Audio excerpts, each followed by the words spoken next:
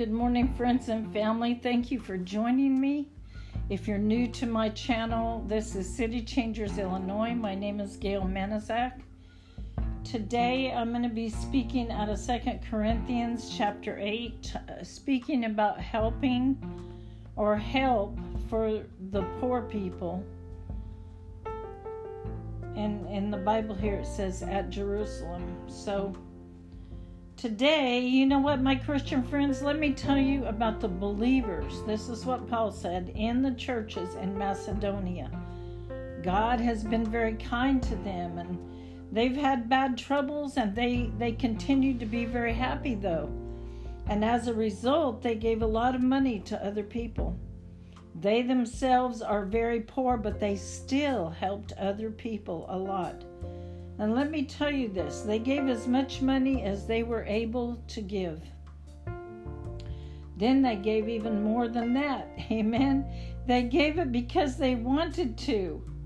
Does it not, let me just throw this in there. Does it not feel good to give? Yes, it does. God is a very giving God, and He wants us to be very giving children. He wants us to be the ones who are that help the poor. Verse 4, Paul goes on to say they wanted the chance to help God's people. That is what would make them feel happy inside. That was what would give them joy. So they asked many times to Paul and his group there if they could help them to do this. And they did more than we had ever hoped for, Paul said. First, they gave themselves to the Lord. Amen. Then they also gave themselves to us. Speaking of Paul and his group there, they did that because God wanted them to. The same reason we do things ourselves is that God wants us to. The Bible says the steps of a good man are ordered of the Lord, and as you're seeking God daily and prayerfully, God is ordering your steps. So He's putting it in your heart and mind and soul and everything about you to go in this direction or that direction, or do this or do that. And that is so amazing that we can trust Him to lead us and guide us. And not only that, but to even go before us. Then in verse 6, Paul goes on to say, because of that, we ask Titus to continue to help you. He's the person who helped you to start giving money. So he will help you to finish this good work. Amen. You have so much of everything. You trust God very well. You speak well. You know everything. You want to do many things. You love us even more than we love you, Paul says. So also do the best that you can as you give money to help others. Amen. And we should remember that, to always do the best that we can to give money or food or whatever it is, clothing, maybe to others that have needs, to help others. So Paul says, I'm not telling you that you must do this. I've told you how much other believers want to give their money in that way. I want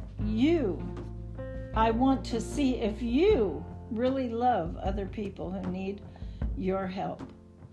So you know that our Lord Jesus Christ is very kind. And Paul says, and He was rich, but He made Himself poor to help you. So then, because He became poor, you could become rich.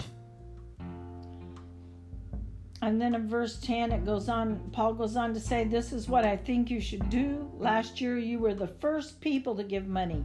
You really wanted to do that in your heart.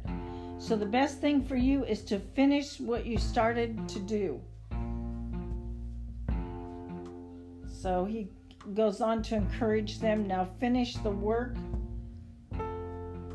When you started, you wanted very much to do it. Now, you should want just as much to not just do it, but to finish the job. You should give what you are able to give. If you really want to give, if you really in your heart want to give, then God will accept your gift. God does not want you to give more than you're able to give. He will be happy what you can give. And Paul says, my purpose is not to bring trouble to you. You should not have pain while other people have plenty. Instead, both you and they should have enough. So he says, at this time, you yourselves have plenty, so you're able to give to those people who do not have enough. Now, we need to look at that ourselves. If we have plenty, then we need to give to those that don't have enough. One day things might change, Paul said. They may have plenty and you may not have enough. Then they can give you some money to help you. And in that way, you know what? You'll all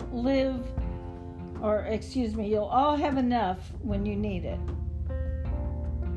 It says this in the Bible. The person who picked up a lot did not have too much. And the person who picked up a small amount also had enough. Amen? So Paul is now in chapter 16 sending Titus to Corinth. And he says Titus wants to help you just as much as we do. We thank God that he has made Titus ready to do that. He was very joyful when we asked him to come to you, and he himself already wanted to help you, so he really decided to visit you for himself. Paul goes on to say, we're sending another man with Titus. He is also a believer. And the Christians in all the other churches praise this man. They say that he works hard to tell people the good news about Christ. These Christians in the other churches have also chosen this man to travel with us. So they want him to help us when we take this gift. And our work will show that the Lord is great. It will show that the Lord is great. It will also show that we are ready to help. Amen. Of course, we always give honor and glory to God. Paul says in verse 20, we want to be very careful about this large gift of money, and that's why the other believer will come with us. So we don't want anyone to say that we have done something wrong.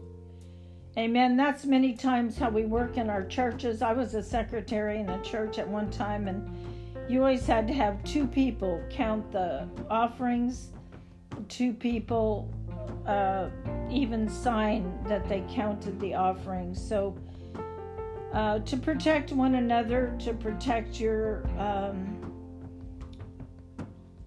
just to protect yourself, that and to also, not only that, but to make sure there are no mistakes.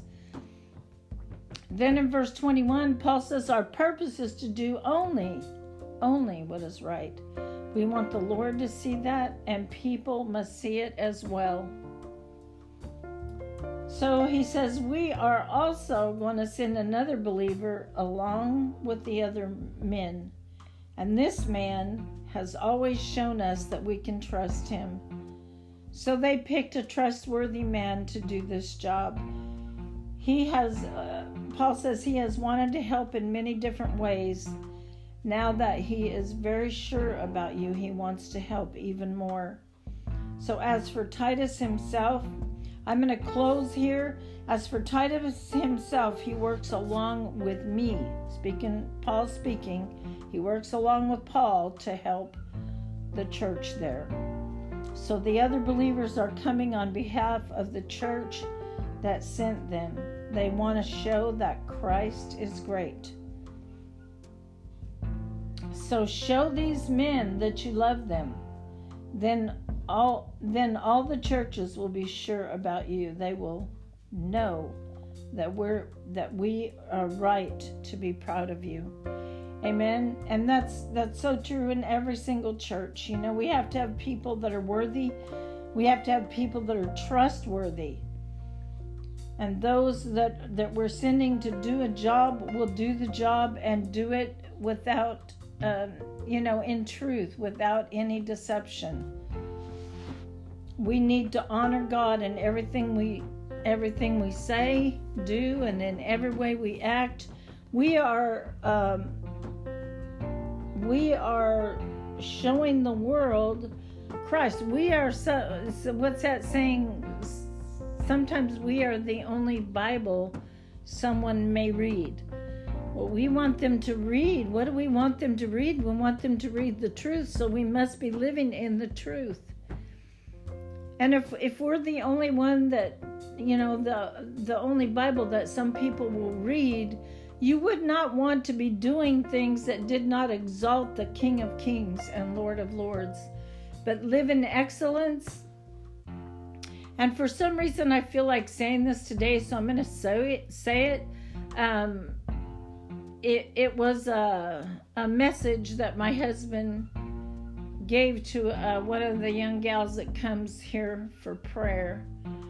And he was encouraging her, and it was actually through his devotion he had read that morning about living in the moment and not looking too far ahead. And actually, this is not on my subject here, so possibly this is coming to my mind for someone that is listening. But I just want to tell you and explain to you, stay in the moment. Don't look too far ahead. Definitely don't look back, because those things which are behind you are gone. As you've repented of your sins and you've stayed in right standing with God, there is nothing behind you. Amen. So stay in the moment, because the reason being, if you look too far out in the future, even no matter whether things are going wrong in your life or you're in trials or whatever, or if everything is peaceable, still don't look too far into the future. Especially, I would say, when you're going through trials, because that is where anxiety comes in, and fear and dread, depression, discouragement, everything ungodly. The enemy has a place to work there in the unknown. Amen. Because you're thinking ahead. God already knows what lies ahead of us, and we can put our trust in Him. But stay in the moment, because if you look too far ahead, you could fall into that trap of the unknown area where the enemy works, and fall into discouragement, depression, anxiety, whatever.